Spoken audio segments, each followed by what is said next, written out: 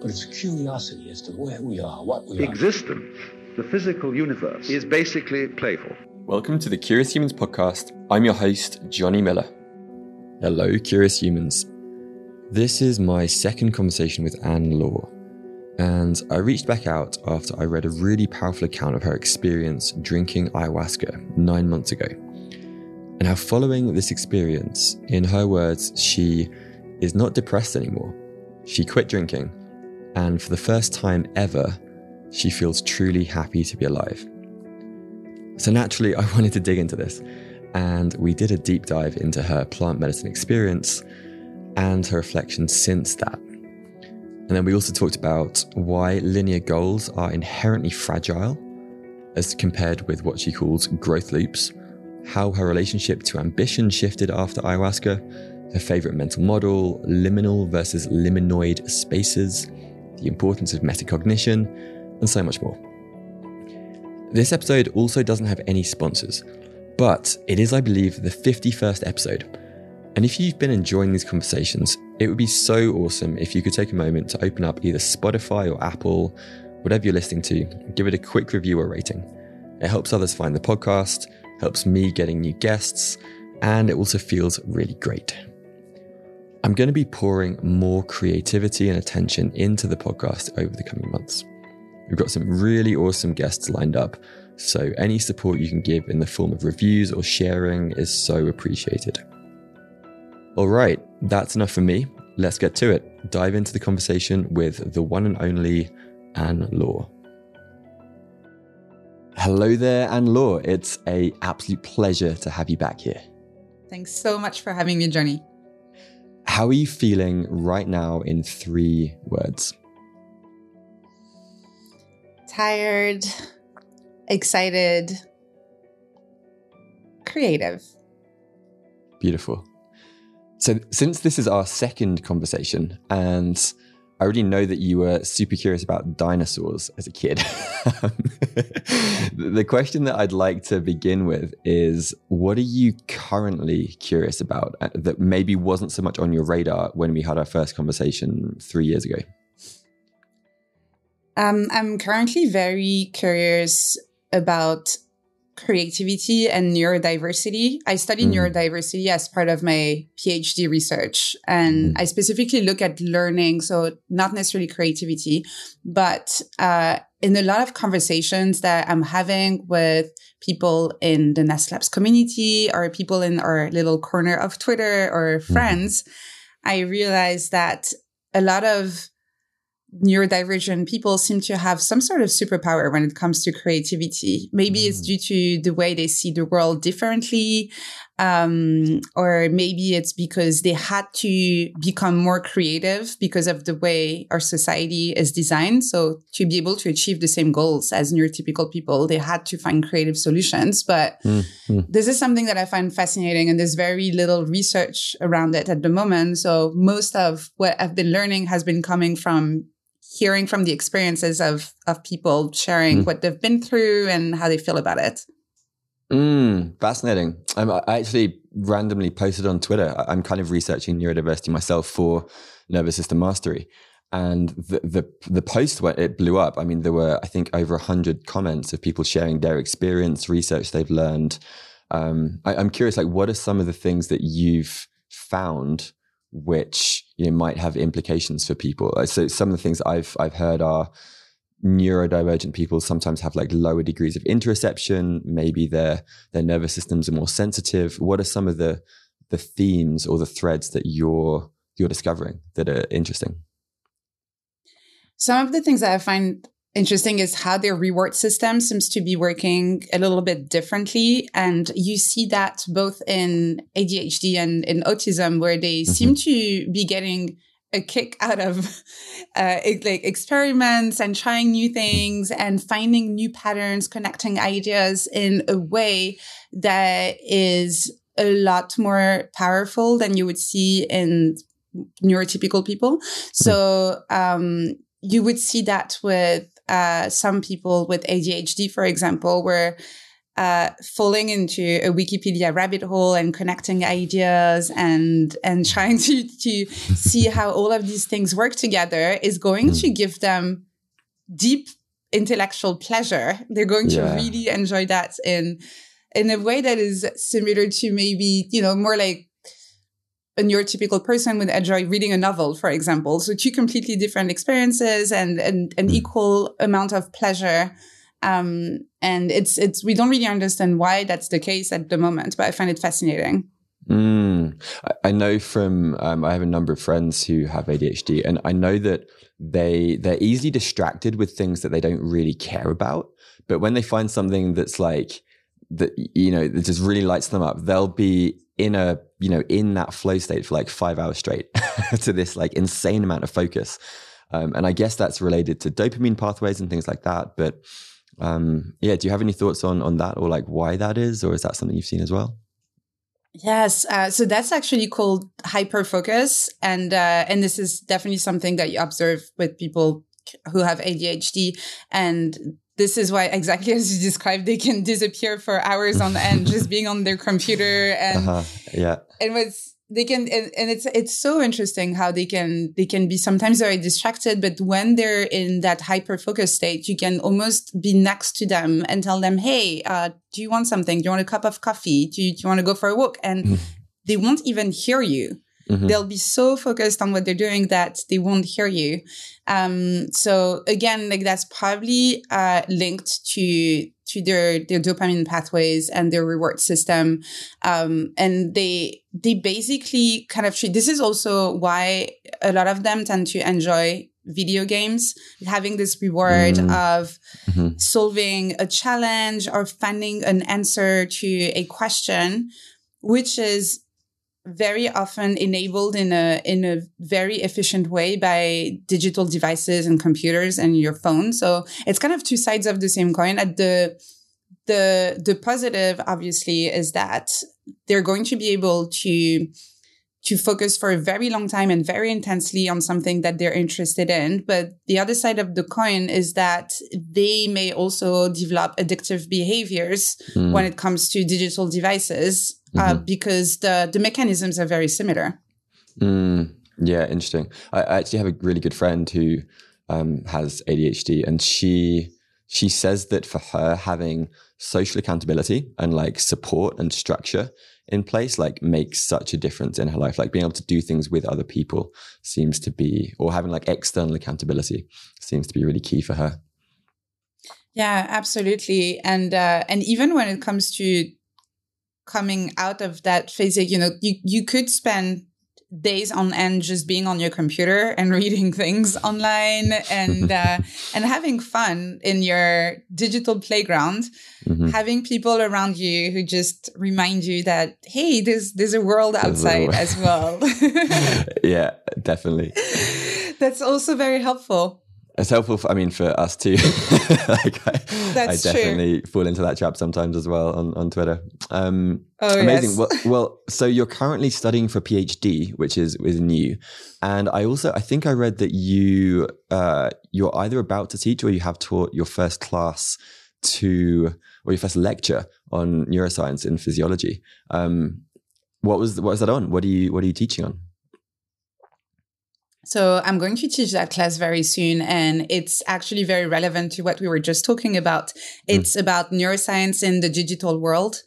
And so the good, the bad, the ugly.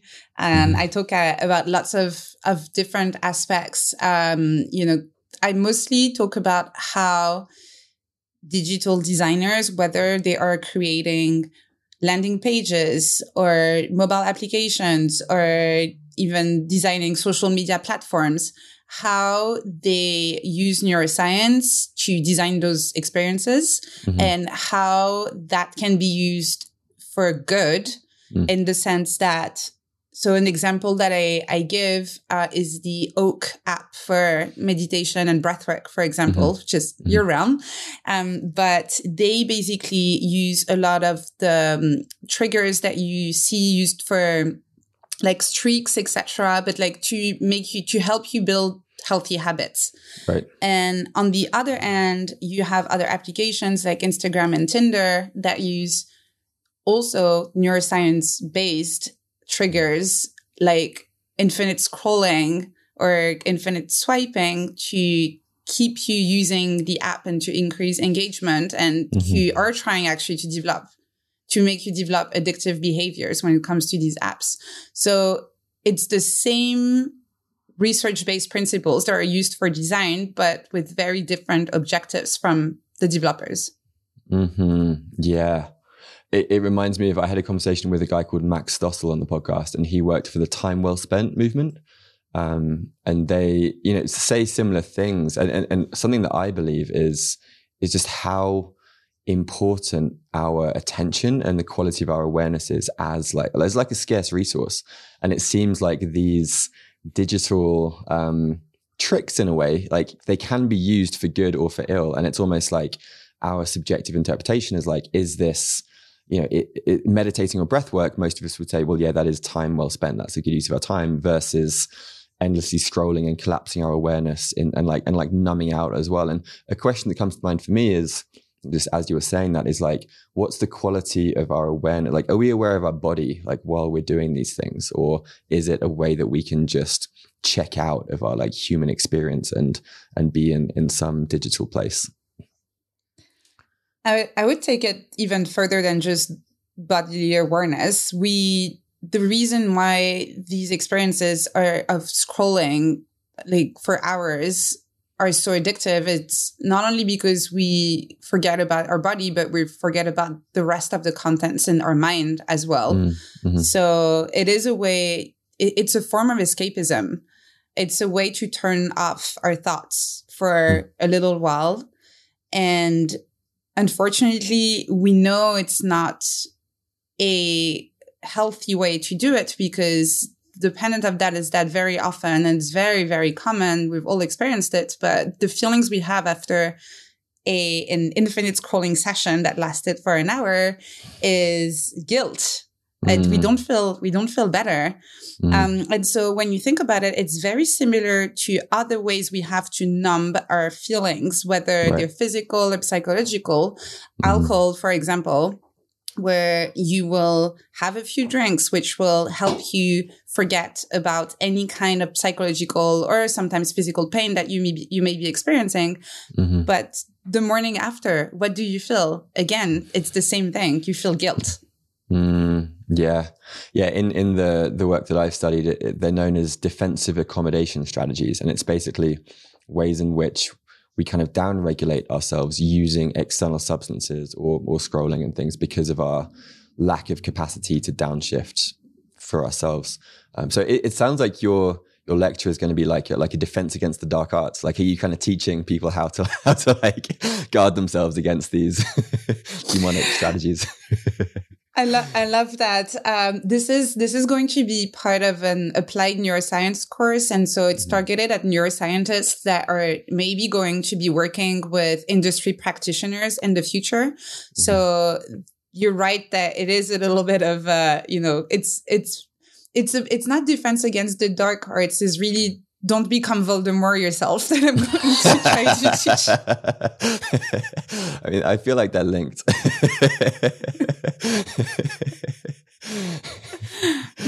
That would make a great title. Awesome. Well, I'm curious, like, what drew you to studying the brain and studying neuroscience in the first place? Like, what led you to, want to do a PhD? Like, that's a significant undertaking.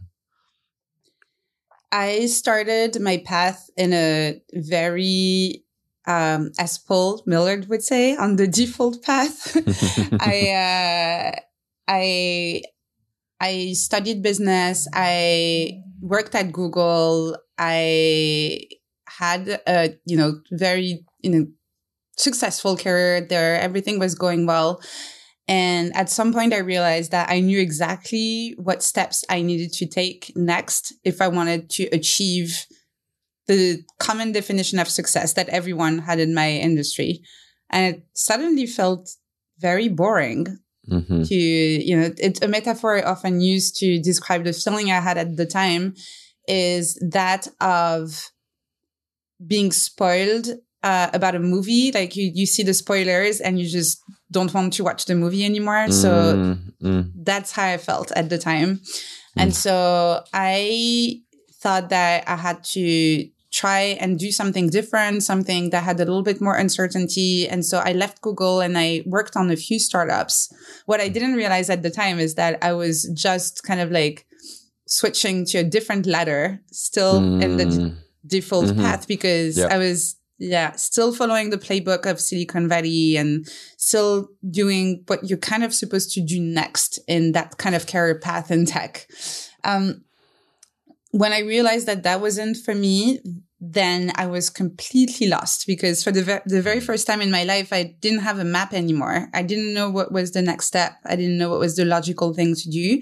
And so I went back to the drawing board and asked myself, what is something that I am interested in, I've always been interested in, and would love to keep on learning about, even if money and status were out of the equation. And in my case, that was the brain, the mind.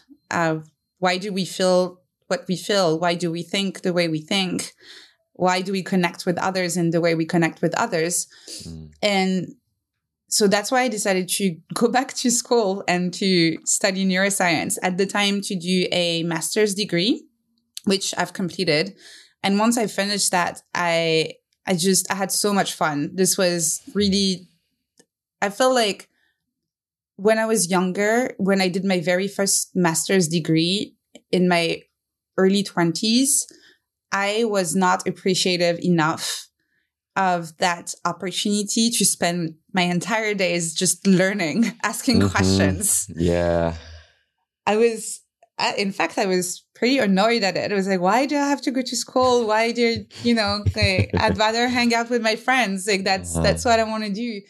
And going back to school at an older age made me a lot more appreciative of that opportunity and that privilege that it is to have access to all of these resources, whether it's books or classes, but also all of those very smart minds, those teachers that you can ask questions to, those other students you can kind of think about big questions together with. And so I felt like I couldn't stop there and that I wanted to keep on going. And so that's why I applied for a PhD. Wow. I love that. And when you were saying that, like almost the fear of seeing the path ahead, I've been asked a number of times, like, where do you see yourself in 5 years, or where do you see yourself in 10 years? And it's like, I want to live in a way that in 5 or 10 years time, I'm doing a thing that like I would have no conception of today. Like that to me is like an exciting life. It's like the spirit of adventure. It's like you don't know what is coming, but you're following these intuitions, these kind of impulses, this aliveness basically, which I think is antithetical to just like a linear default. Like, I mean, safe, yes, which is great, but it's just, I mean, ultimately boring, I think. Yeah. There's this saying that I can't remember where I saw it, but something along the lines of you want to grow so much that you don't recognize yourself anymore. And I think that's similar to what you just said, in the sense that I love that today I can look back 5 years ago and the Anne-Laure from 5 years ago would have no idea that it's even possible to do what I'm doing today. And I agree with you. I want to feel the same way in 5 years when I look back. Yeah, I love that. So let's dive into that question. And something that I really wanted to talk to you about is the subject of plant medicine and how it relates to mental health. And I pulled a quote from your annual review, which is beautiful, by the way. I'd really recommend listeners check it out. It was very articulate. And the line that I pulled was, the same way every year, every week, every day of my life had started, as far as I could remember, with a sense of emptiness, as if my mind was a disassociated observer watching the movie of my life from outside. I'd become used to the familiar claws of depression. It was like a shadow following me everywhere. And so could you maybe share for listeners, like what else do you recall from that period And what were some of the things that you struggled with during those years? I have struggled with depression for most of my life. And that's something that I haven't talked about a lot at the time. Partly because I felt very privileged in a sense that I was a very functional depressive person. Which is common, right? It's really common, I think.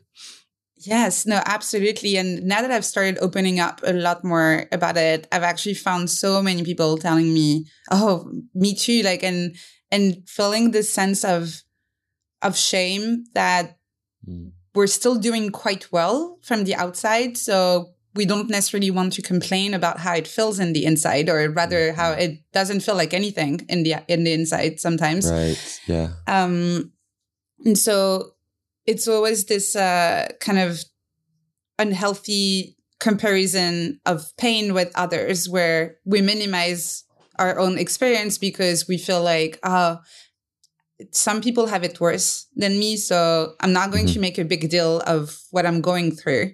And that was very much how I was feeling at the time. And so, yes, very functional. I generally was waking up every morning feeling completely empty. I was using alcohol as a crutch at the time to the point of what we just talked about earlier in this conversation, to numb my feelings, to numb my thoughts, and rinse with alcohol and repeat the day after. That was basically my pattern. And again, it never really got in the way of me doing the things that I wanted to do, even though that now that I've quit drinking, I realize how much more I could have done at the time. And by more, I don't even talk about achievements or things like that. I just mean experiencing life and connecting with people. And I realize now that I don't have this layer of numbness over everything that I could have done much more at the time. But it's okay. It was probably necessary for me to go through that experience and to grow from it and to become the person that I am today. So I don't have any regrets or remorses about it. But yeah, that was my experience at the time. And I really, really thought that it would just keep on going like this forever. I had just accepted it as what life was like. Wow. Yeah. And I feel like those experiences also really give us compassion for a lot of others who are experiencing that. And like you say, I mean, I speak to founders who, you know, maybe they've just sold their company for millions of dollars, and they feel empty and numb and depressed on the other side, but they don't feel like they can open up because no one's going to be like, "Oh, you poor founder, you just made all this money, like poor you."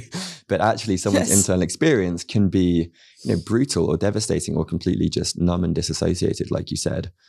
And then you also wrote, after drinking ayahuasca in July last year, you said that you're not depressed anymore, you quit drinking, and I love this line, "For the first time ever, I'm truly happy to be alive." Like, holy shit. Yes. It's been, and I'm not exaggerating, this was my most life-changing experience so far. And I'm so grateful that I could experience it. That I don't think that in my case, and I don't think that's the case for everyone. It's not necessarily for everyone. And I want to clarify that I'm talking about it from a personal experience standpoint, not from a researcher standpoint, because I don't have much scientific knowledge of ayahuasca. So I don't know if it is for everyone, but in my case, I am 100% convinced that if it wasn't for ayahuasca, I wouldn't have found a path out of what I was experiencing, because it had been more than, it had been my whole life basically at this point. And there was no sign that it was going to change. So I'm incredibly grateful that I met this person who told me about this retreat center in the Netherlands, and that I trusted her, and that I booked myself in, and that I went because it changed my life. Wow. And it sounds like, I mean, I imagine you tried other more traditional approaches before that, and they clearly didn't have the same effect. Yeah, I've tried therapy. I've tried when I was younger journaling, which I started doing again in preparation for my ayahuasca ceremonies, and that I haven't stopped doing since then. So I've been writing every day. Yeah, Wow. it's amazing. And I had tried over the years to get back into journaling, but the most I could do, which is kind of ironic, is the most popular tool that I have on my website is this quick weekly review that I have, and that every week I receive emails telling me, I've never managed to write every week and to review my week. And thanks to your tool, I can do it. I've been doing it for 1 year, 2 years, etc.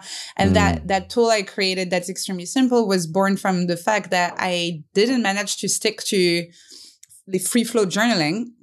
And since my ayahuasca ceremonies, I've been journaling every morning, free flow journaling, pages and pages, not Amazing. Always. Sometimes it's just a few paragraphs, but I'm writing every morning and I get actual pleasure from it. It's actually something I look forward to, which I never managed to create before. That's amazing. Is that like a morning page practice where you're just kind of like letting it rip, like free flow consciousness? Yeah, it's just uncensored. Yeah. Exactly. I don't try necessarily like the morning pages to get to a certain number of pages. So sometimes really it's just one paragraph if I have nothing else that I want to write about that day. But it's become a ritual. I make a cup of coffee and I sit down and I open my journal and then I see whatever is on my mind and I put it on paper. Beautiful. So I'm curious to like dig into the ceremony a little bit more. And I imagine, you know, probably the majority of listeners haven't taken part in a ayahuasca ceremony. What were some of your like fears and hesitations as you were going into it? And what was the actual ceremony like for you? Like what was your experience? My fear was, which I think is pretty common, I had heard that everyone was getting terribly sick when they and so, yeah, no one likes that in general, but I personally particularly hate vomiting. And so it's something that I really, really, really hate, like more than people. It's not unpleasant. It's something I actually fear. So that was my main fear, which, you know, is not necessarily like the big like psychological or philosophical one that you would expect. But for me, that was that. And also before my ceremonies, we were told, so as I said, I started journaling again because we were told for the dieta to spend a few weeks with ourselves as much as possible. And to try to incorporate some sort of mindfulness practice into our days.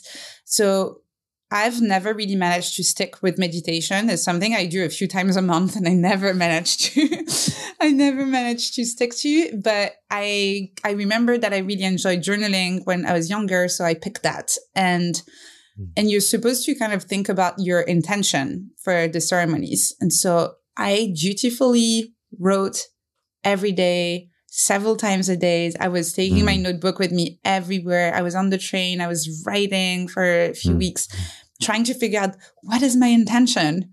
And I could not figure out what my intention was.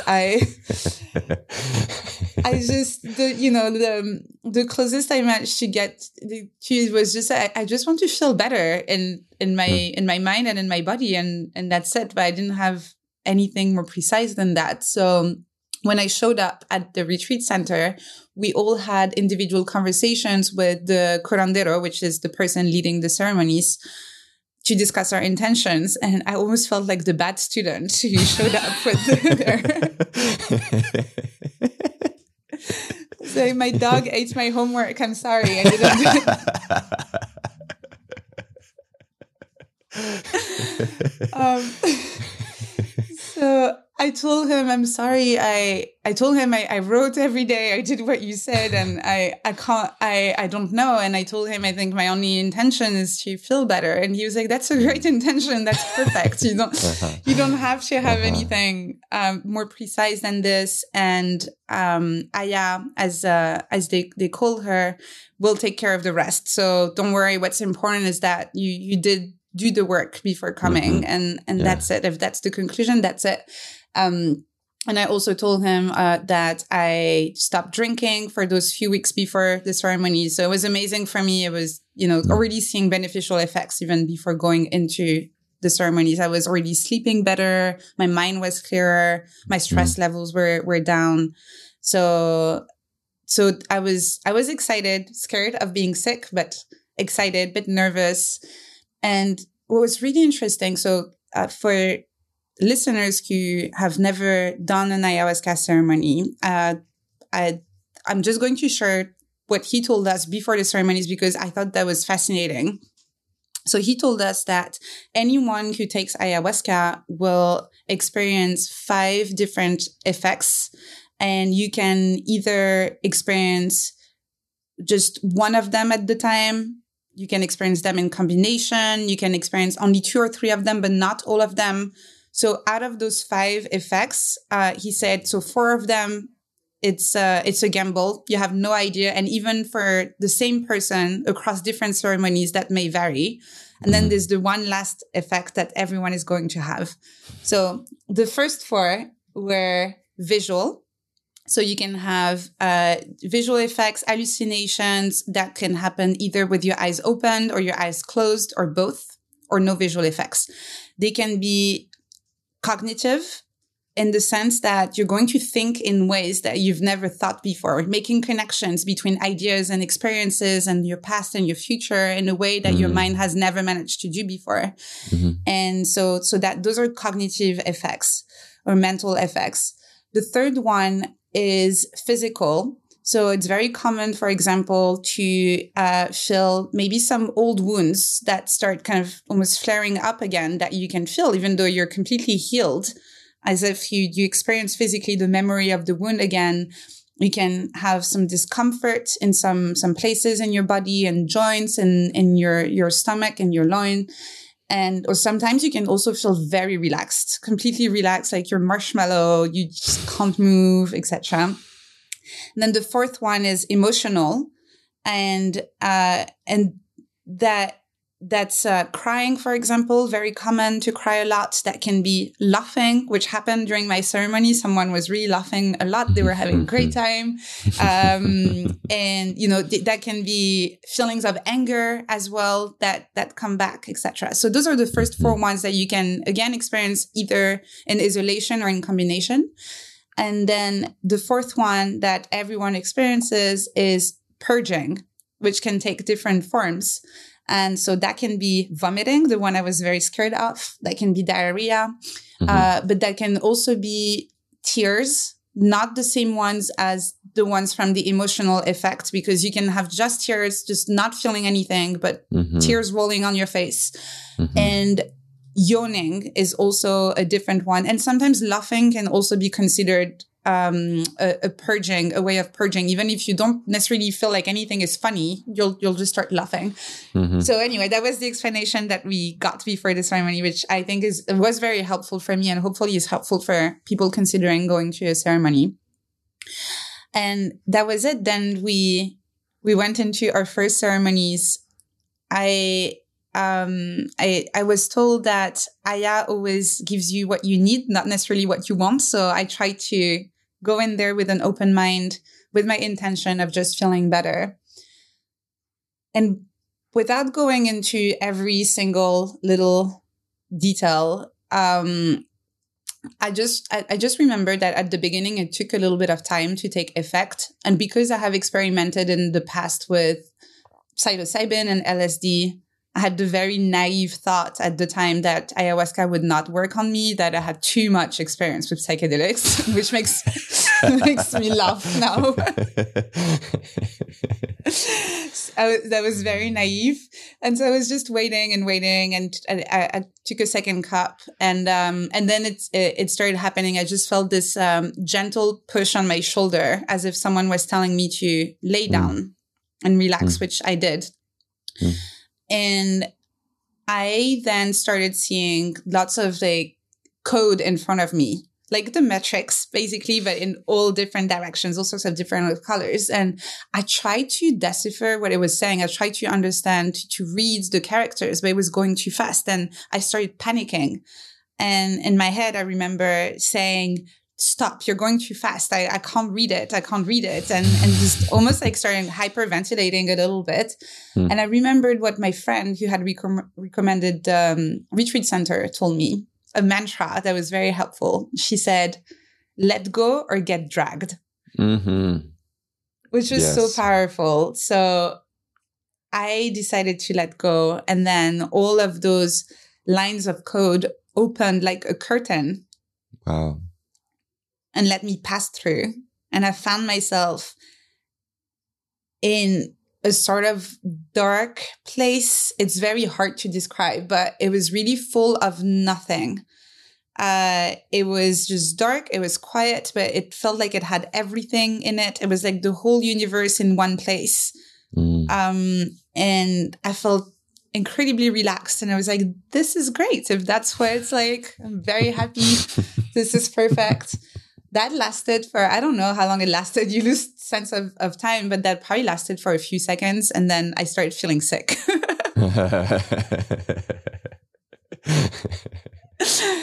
So I grabbed my bucket and I really thought I was going to get sick. So they give you a bucket and they give you tissues and everything. So you're comfortable if that happens. But except of vomiting like I thought I would, I had this silent scream coming out of my mouth. Like something that had been deeply buried inside me for a very, very long time. And that was finally coming out. And after that, and I'm skipping a few of the less interesting ones, but after that, I started feeling an incredible pain in my stomach. And I sat up and I was crouching and I started crying, probably like I've never cried before in my entire life. And I had those waves of pain going from my stomach, then through my torso, through my throat, and coming out through my mouth as I was crying. All of those waves of pain just coming out of me. And as that was happening, I felt like it was the pain of my mother and the pain of my grandmother and the pain of my great-grandmother and the pain of all of the women that had come before me that was passing through me and leaving my body. And as each wave of pain was going through me, it became less and less intense until I stopped crying and it was over, and I felt the most calm, the most sense of ease, of calm, of feeling good inside of my body and inside of my mind that I had ever felt before in my life. So those were the highlights of my ceremony. I had other beautiful moments, other moments where I cried. I stretched a lot. I touched my body, rediscovered some muscles that I didn't even know existed. There were lots of different phases. The ceremony lasts for hours, so there's lots of different episodes. And once it's over, it's really hard to, imagine that all of that could happen in such a short amount of time. So it's very long and very short at the same time. But those were the highlights. Wow. Well, thank you so much for sharing that. There's so much that I want to unpack here. I think the first thing I want to underscore is just the importance of the preparation and the dieta, and what you went through with the journaling and like really getting clear about the intention, not drinking alcohol. And I mean, from what I understand, the set and setting is the most powerful, and the set being like your mental set, your mindset, and the setting being the environment. And really doing that prep work ahead of time, it is part of the ceremony in a way. And I think, people think they can just turn up for a weekend and have these big revelations. But my sense is that it's part of the reason you had such a profound shift was all of that kind of deep intentional work that you did, even though you didn't like get it right. You still put in the time, which I think is like an underemphasized piece of this work.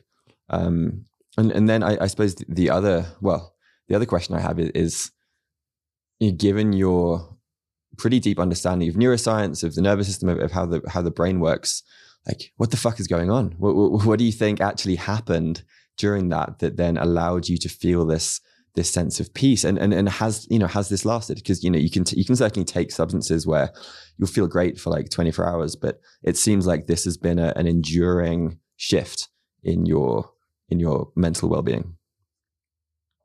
Yeah. So from the neuroscience perspective, as I said, I am really not an expert on that topic. Neuroscience is very vast, and I'm studying a very specific brain electrical current. Right.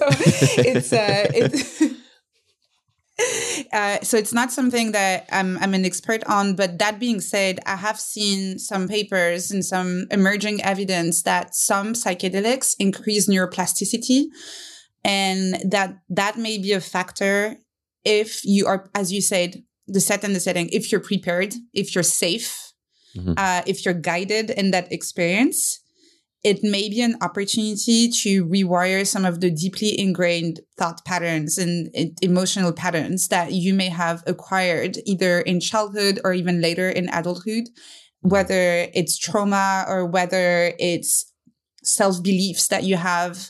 So that is obviously, unfortunately, because of the war on drugs in the US, we've stopped all research for decades on this. And it's only now that we're starting looking at these questions again. But there's very interesting evidence suggesting that the induced neuroplasticity when you take some psychedelics may play a big role in terms of inducing this kind of really big change, that very big, profound personal change that I have experienced. And what's absolutely fascinating, I think, is that it is lasting change. A lot of people who do those ceremonies report seeing some of the effects, like having that change being still visible months after their experience with ayahuasca, years after their experience with ayahuasca. And that is certainly my case. And I'm not the only one.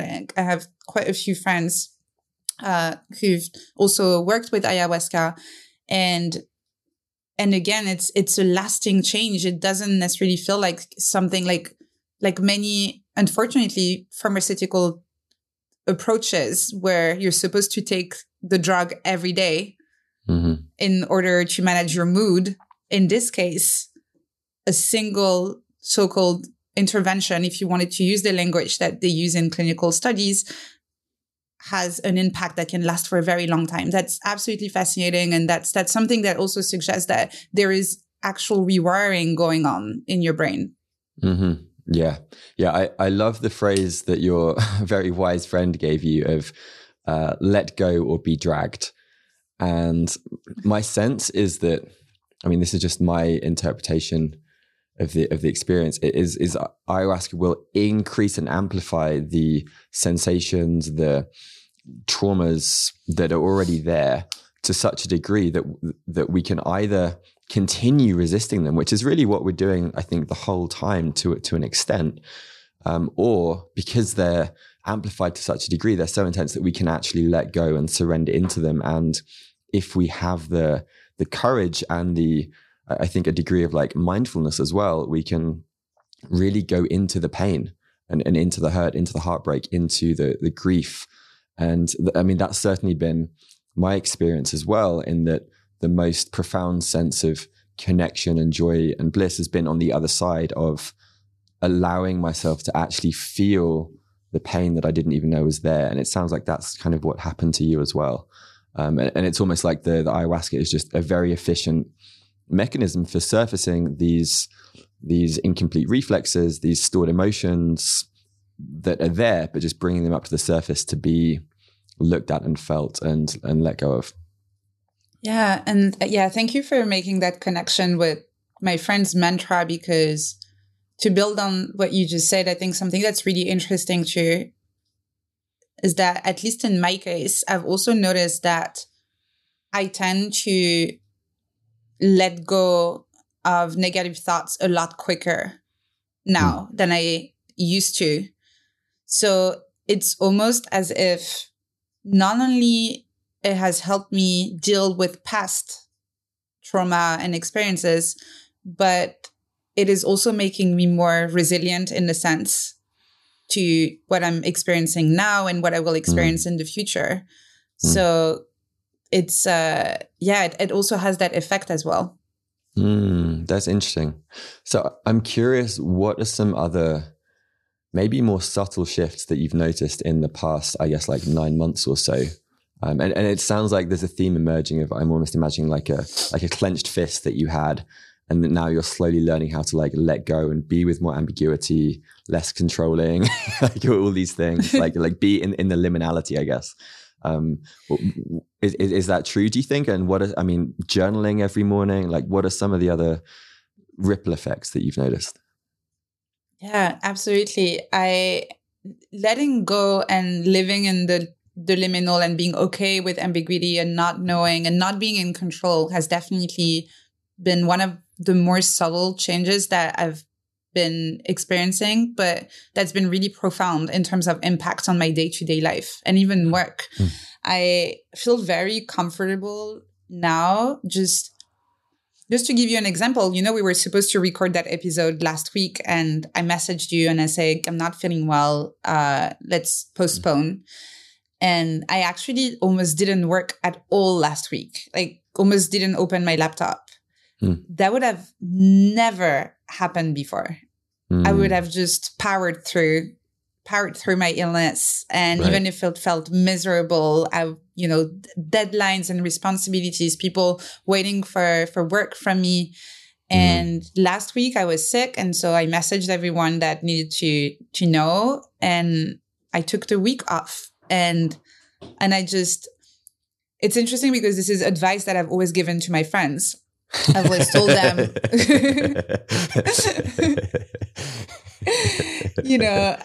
I always thought like my friends who work at startups or, you have to sometimes lead big teams where like just reminding them of telling them you're not a neurosurgeon with someone on the operating table. You can take a few days off and nobody's going to die. And that's something that as often we do that. We're very good at giving advice to our friends, but not very good at applying it to ourselves. And now I do apply that advice to myself. And it's not even something I have to talk myself through or to rationalize. It just feels like the right thing to do. I feel in sync with my body and it feels completely okay. And so not only am I able to take the break when I need it, but compared to before, it's not to say that I don't have a little bit of guilt sometimes. It's not like, it's not perfect. And I don't want to paint a picture that's an exaggeration of reality. But compared to before, I have way less guilt. I'm way more able to actually enjoy the break, focus on recovery until I'm back. I'm ready to be back at work fully instead of trying to kind of like make the process faster. So that's a subtle change in mindset, but that has had profound repercussions in the way I manage my time and I live my life in general. And that's a huge change. And it sounds like you're like listening to your body a lot more as well, and like almost like trusting that as opposed to before. There's a sense of override. And I think this comes back to like the numbing piece we were talking about earlier, where when we are habitually numbing ourselves, we're just less in tune with the data and feedback that's coming. And so if we are sick, we're like, oh, it's fine, and just like keep on cranking through. And you see that I was talking with someone a couple of weeks ago, and it was very interesting because I recognized myself in them when they were talking about the current situation. Where they do recovery, but they do recovery. They do it. It's a thing they do. So because it's recovery, they're going to read a book and they're going to drink like, a specific kind of herbal tea, and they're going to go for a walk, and they're going to do all of these things. And it's this checklist of things that you're supposed to do when you want to take care of your health and take care of your body. But the way they were talking about it, I could hear a disconnect between their mind and their body. They were applying instructions from a cookbook, basically. And that's what, it is funny, but this is what I did for most of my life. And, I did take breaks. I've been writing about mindful productivity for 3 years now. So I did take the breaks, but I was keeping them quite short and focused. And I even wrote articles about like how to make the most of your breaks. And I look back on these and I'm like, oh, I can now see what was wrong with them. But at the time I didn't. I just thought that was a great way to take care of my mind and my body. And so now I'm completely okay taking a break and and eating some pizza with like lots of oil on it, if that's what my body wants. And not going for that walk if that's not what I want necessarily at that moment, because my body will tell me when it's time, and I actually do want to get some fresh air. So completely different approach now. Yeah, I love that. For me, it kind of comes back to, and I've talked about this on the podcast a lot, but like trusting the wisdom of the body, trusting the wisdom of the nervous system, and actually, listening. And more often than not, the body kind of knows what we need and what we want, and the mind can help sometimes. It's recruit the mind to help this happen, but it's definitely a lot of deconditioning that needs to happen. So I'd love to segue this into you gave a talk in New York recently, I believe, on goals and ambition, and our mutual friend Visa tweeted a quote from you, and he said, "Ambition is about traversing the liminal space from where you are to where you want to be."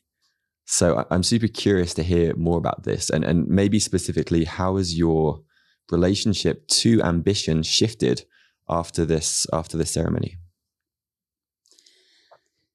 So the reason why I shared that definition in my talk is that I don't think that at its core, ambition necessarily needs to change. We have all of these conversations about what is ambition exactly.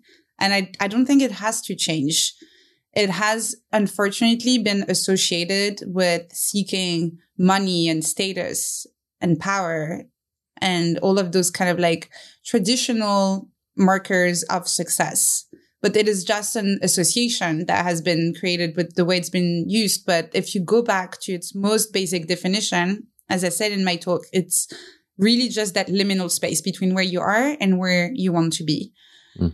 And then what we can change, though, is how do we react to finding ourselves in that liminal space? And this is where what I used to do and what a lot of us still do is that because being in a liminal space, which is uncertain, where you're not quite sure how to cross the chasm, how to get on the other side, what's going to be there, liminal spaces are intrinsically scary. So our instinct is to get out of them as quickly as possible. Let's cross to the other side. And so this is why it's very tempting to climb onto the ladder of linear goals with those step-by-step recipes that we've discussed a little bit earlier, you and I, because it gives you this illusion of certainty, this illusion of control, of visibility over what's going to come next. It's less scary. The problem with those kinds of linear goals, with those ladders that you climb, is that you'll probably get where you're trying to go, but that's only where you're going to go. You already know the destination, basically. Whereas if you embrace the liminal space, if you see it as a playground rather than a very scary environment that you need to get out of as quickly as possible, you can then realize that it's an amazing opportunity for growth, for learning, for self-discovery, even for connection with fellow liminal minds that are navigating that space with you and all trying to figure it out together. And instead of having this linear approach, you can have a more cyclical approach where you can run little experiments. you decide that for the next few months, this is what you want to learn. So you're going to run that little experiment, and you disconnect your actions from any sense of success and failure, because the only goal, the only success is to learn something, whether it's about the world or about yourself. If you learn something through that experiment, just like a scientist who performs an experiment and is not saying like, oh, I succeeded or I failed, they just say, here's the result of the experiment, here's what we learned. Applying that to your life is such a freeing way to relate to ambition, because then your ambition is to grow, to explore, to play, to connect. It's not to climb a ladder anymore. So those are some of the ideas that I shared in that talk in New York. Yeah, I love this, and I can't wait until it's live as well. A couple of things come to mind. One, your definition of ambition being that liminal space between where we are today and where we want to be. I guess like the interesting assumption is like, how do you know where you want to be? And I think that many of us are actually disconnected from our deeper longings, our deeper desires, and that the wants that we have are actually just kind of inherited or copied from our parents or from culture. And so maybe like what I'm curious about is like, how is that maybe the orientation, or like how have your desires and your wants shifted at all? Maybe they're the same. Maybe they're just to keep learning, keep growing, and, you know, have this, keep living an interesting life. Yes. And you're right that a lot of those more linear goals that we have when we climb the ladder, they are shaped by fear, basically. If you go back to all of these, they're all shaped by fear. Fear of not belonging, fear of failure, fear of being judged, fear, it's all fear. And so all of these are driven by what society is expecting from us, what we think society is expecting from us. And so shifting to your mindset, so you embrace that liminal space, is really about letting go of those fears. So you actually make room for figuring out what it is exactly that you want. And also accepting the fact that you don't necessarily to have that one big passion, this one big end goal that you're going to pursue for the rest of your life. What is it you want right now? Where is your curiosity calling you? What is the current path? If every moment is a crossroads, do you want to turn right or to turn left? Those are the only questions you need to ask yourself on a daily basis. And you can do experiments, as I said, for a few months. And then once you feel like you've learned enough, you can go on to the next one and keep on growing this way. And when you look back, actually, you'll realize, in the same way that we were saying, looking back 5 years later and say, wow, so that's all I accomplished. So you do end up accomplishing a lot, actually, when you do this. But the difference is that you're not following this perfectly drawn map in front of you that tells you exactly what is the next step that you need to take. Yeah, I love that. I love that so much. The other thing that came to mind is I remember watching a YouTube video on, I think it was Like Stories of Old, which is a fantastic YouTube channel. And he talked about the difference between liminal spaces versus liminoid spaces.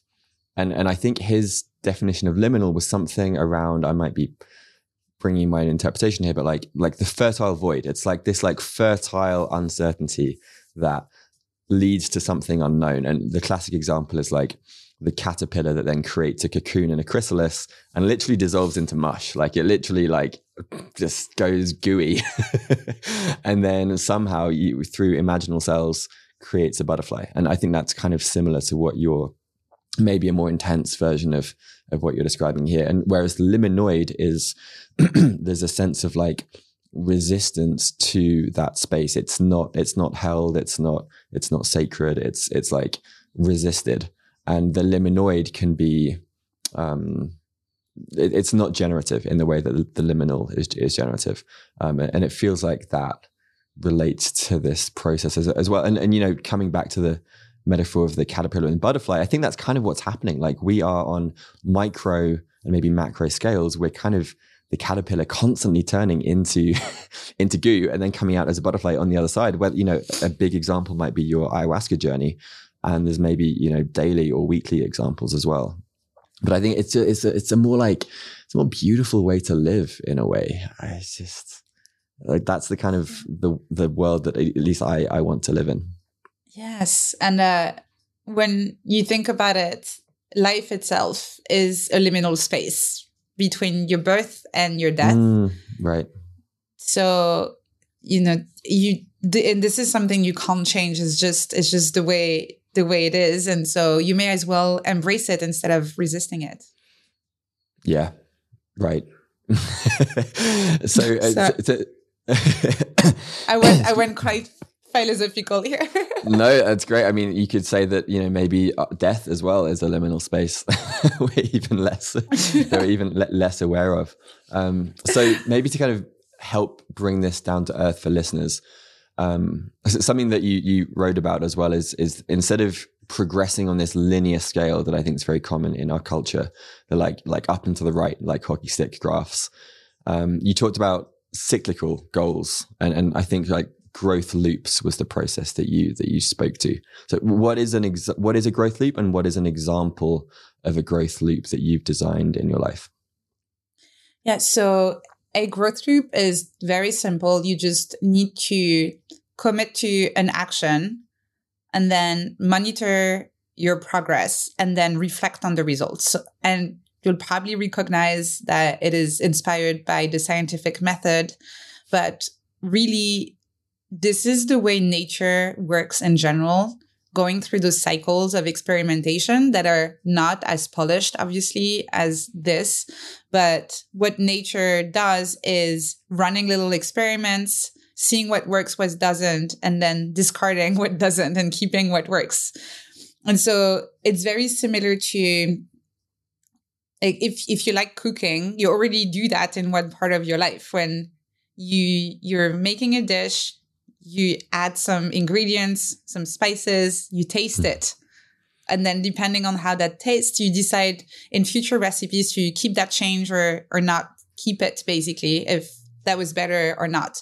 And so that's basically a growth loop. And it's like how at every iteration, you add a layer of learning because you tweaked something in the previous iteration and you decide whether you're going to keep that or not. And I've gone through several of these. Writing for me, for example, I've gone through several of these loops. My very first loop with Nest Labs, my very first experiment was writing 100 articles in 100 days, more exactly weekdays, because I wanted to have my weekends off. So that was one experiment, and I learned so much. That was absolutely amazing. This provided me with the foundation of everything that I do today, because this is how I started connecting with people online and kind of finding my tribe. But it was obviously not sustainable. So I kept the writing part, but I tweaked the frequency after that. And then I wrote 3 articles every week, and then again became unsustainable. And then I did 2 articles every week. And now in my current cycle of experimentation, I only write 1 article every week. And I have hired another writer who writes the second one under their own name. So it's very clear for readers who wrote which article in the newsletter. So that's the current cycle. And this writer just told me that she's going to move on, and because she was hired for a very big contract by another company. She's amazing. I'm super excited for her. So now I have to decide, what is the next cycle going to look like? Do I just replace this person with someone else? Or, and this is what I'm going to do I use this opportunity, finding myself in this unplanned moment of uncertainty, to reimagine what my newsletter looks like, what my writing schedule looks like, what the reading experience looks like for people who receive the Nest Labs newsletter. So using that uncertainty as a catalyst for creativity, for thinking in a different way about the things that I've been doing for years now. So that's an example of cycle that I have. Another one is with academic research. So as I told you, I went through that first cycle where I was like, I'm going to do a master's degree, going back to school. And that was great. I loved it. So I decided to add another layer to that cycle. So it's bigger, more ambitious. Exactly. Yeah, that's a big growth loop. So exactly. But I could have stopped also and say that was a great growth loop and I'm done with this one. And so I decided to do another loop around it with the PhD. And then once I'm done with the PhD, like, there are several options. What's the next layer, or do I stop?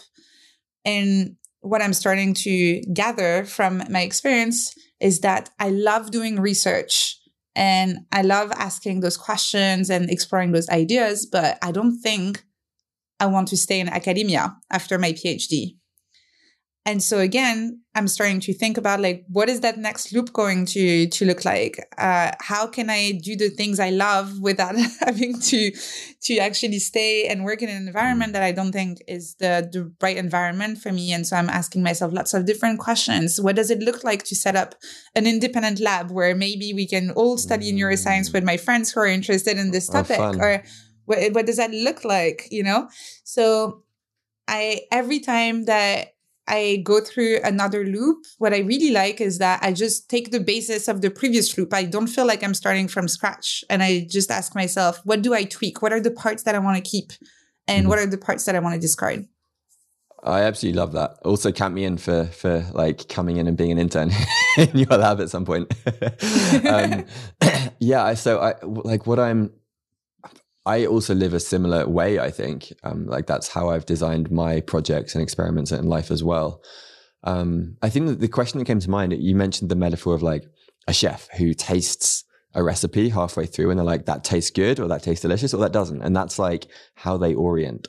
And I'm curious, and I'm curious in myself for this as well, but like, what's your compass? What's your orientation for making those tweaks? For me, it's often like a sense of like aliveness, expansiveness, like fun, honestly, sometimes. Like how do you, because I think that's where like the rubber meets the road. It's like what is driving those tweaks in you? Like which part of you is deciding which experiments to keep going with or get bigger and which ones to discard? That question is exactly why metacognition, self-reflection, and whatever, tool that you use to stay in touch with your thoughts and your feelings and your emotions is so important to incorporate when you work with growth groups, because you really need to understand how that experiment is affecting you. And you really need to do that in a proactive manner. Just to give you another example of a loop that didn't work out at all for me, I started a YouTube channel and I did that for a few months and I managed every week to publish my weekly video. But every week I was dreading it. I was dreading having to sit in front of that camera and having to figure out how I was going to present, how editing it and making sure it looked good. And I kept looking at other videos of other YouTubers that always looked so much better than mine. And I had this comparison anxiety going on. It was really not fun. And so that's what was interesting, is that if you just look at the results in terms of, have you achieved the outcome that you wanted to have? So yes, I did publish all of my videos every week. The channel was growing. So if you just look at those metrics, technically that experiment was successful. But growth loops are not about just that. They're also about how it feels to do the experiment. For me, it didn't feel good. So I stopped. And so I haven't published any YouTube videos in a very long time because that was not something that was bringing me joy. And now I'm thinking again about, and I started very recently actually asking myself the question, because at the time it was just like, I don't know why I had such resistance, but I just noticed the resistance and I stopped. And now I felt ready again to try and consider, why did I feel this resistance? And so I'm trying to think, what would another version of this loop look like? What were the things that were getting in the way? And so, for example, I'm considering taking public speaking coaching, for example, because I feel like, weirdly, I'm very comfortable on podcasts where I feel like I'm having a conversation with someone, but you just put me in front of a camera with nobody else in the room and just looking at this device. And I'm deeply uncomfortable. So I'm like, okay, are there people who can teach me how to become more comfortable with this? And is it about my setup? Does it need to be more comfortable instead of every time having to set up everything?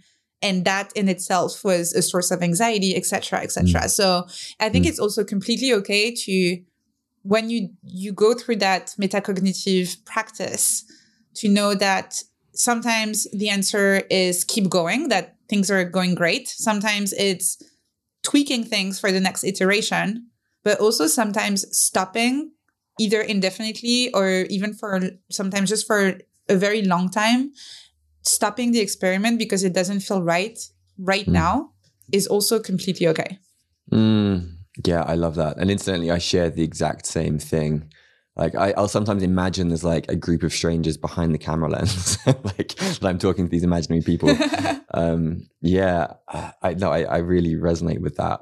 And I think it's a really good point that like sometimes even though we might know there's like a specific piece that we have resistance to, it's also okay to just completely switch if that's what feels right. And then, maybe as it sounds like you're doing down the line, you get more analytical, reflective, like what was the specific component that you had resistance to? Like for me, I'd imagine it would be like the editing process or all of the admin faff around it that would just suck the joy out of me. And so I'd be like, well, maybe I could commit to a YouTube channel if all of that was taken care of. And it's like, okay, well, maybe that's doable.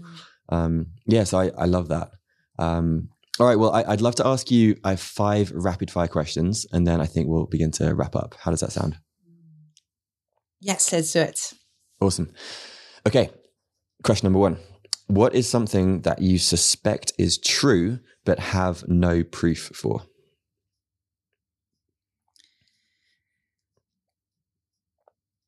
That, I don't know if there's zero proof of this, but I feel like plants and trees have personalities. Yeah, The Secret Life of Trees. I know it's a weird one. Beautiful, but no, that's great. I read it. That's great. I read it, but I don't think it talks about personality. It's like it talks about a lot of other things, communication, etc., not personality. But I do feel I have some favorite trees, and I do feel like they have a personality. That's amazing. That's brilliant. Okay, what is one question or practice for self-exploration that you might share with our listeners?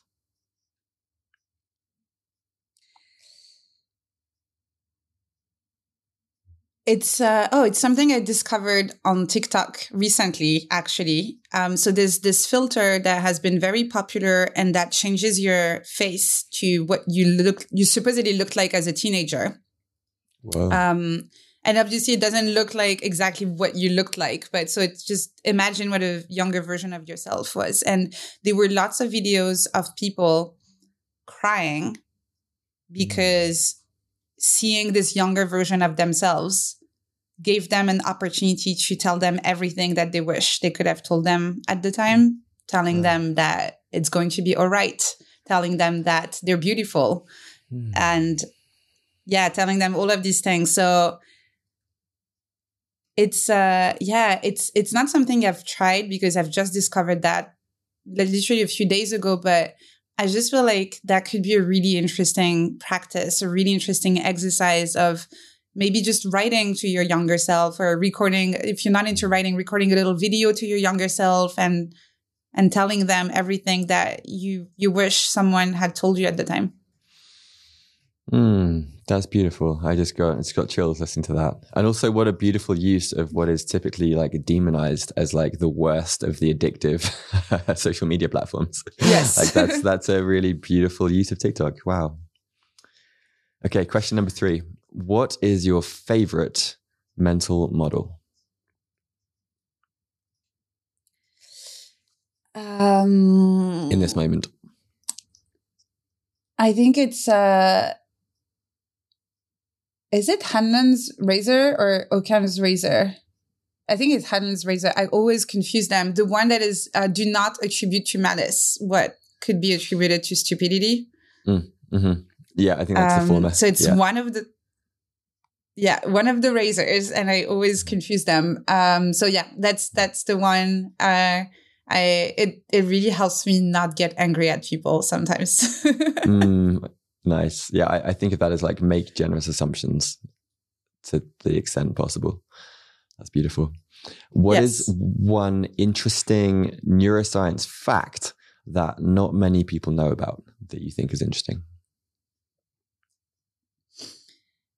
I discovered recently that there's a part of the brain called the thalamus that is activated when you're in high situations of uncertainty. And so when you don't know what decisions you should take, when it feels a little bit risky to make a mistake, etc. And what I find really interesting is that when I studied the thalamus in my master's degree, the teacher described it as the crossroad of the brain because it's a part of the brain that integrates lots of information from different parts. And so I really loved discovering that the crossroad of the brain is also the part that one of the parts, obviously it's a bit more complex than that, but one of the parts that deals with uncertainty. What is your greatest aspiration for Nest Labs in the coming months or years? In the coming month, it's training my team to be fully independent. And I definitely think that we'll get there. It's not even going to be that hard because they're super, super, super smart and I'm so lucky.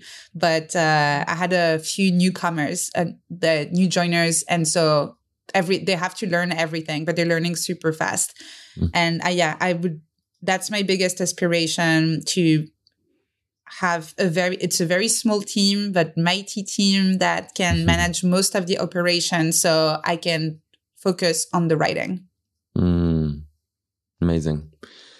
Well, this has been so much fun. Thank you so much for this. Where can listeners learn more about you, about Nest Labs, read your essays? What are some links that people can follow?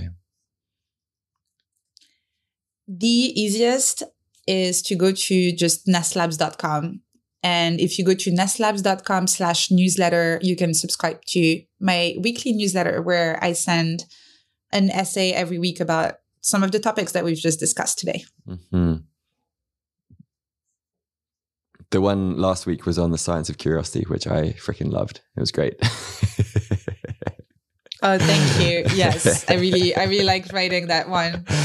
And I'm not sharing my Twitter account because I created that handle when I was a teenager and it's impossible to spell. So I assume you can put the link in the show notes and people can click on it.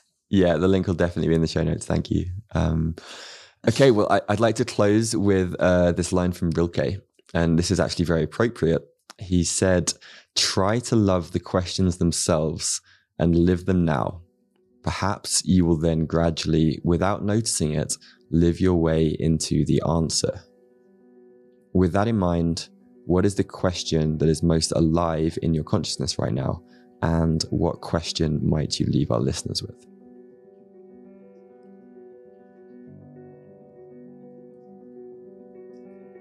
Right now, it would be, how can I be the best friend and family member for the people that I love?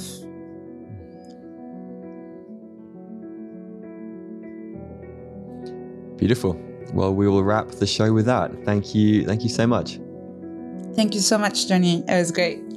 All right. Take care. I hope you enjoyed this conversation. It would mean a lot to me if you could take a few seconds to open up your podcast app and give Curious Humans a shiny 5-star rating. This not only helps more people to find it, but it will help me to get more awesome guests in the future. And if you're not already subscribed, then the Curious Humans newsletter is where I share monthly morsels of interestingness and podcast updates. You can sign up for that at johnny.life. That's JONNY.life.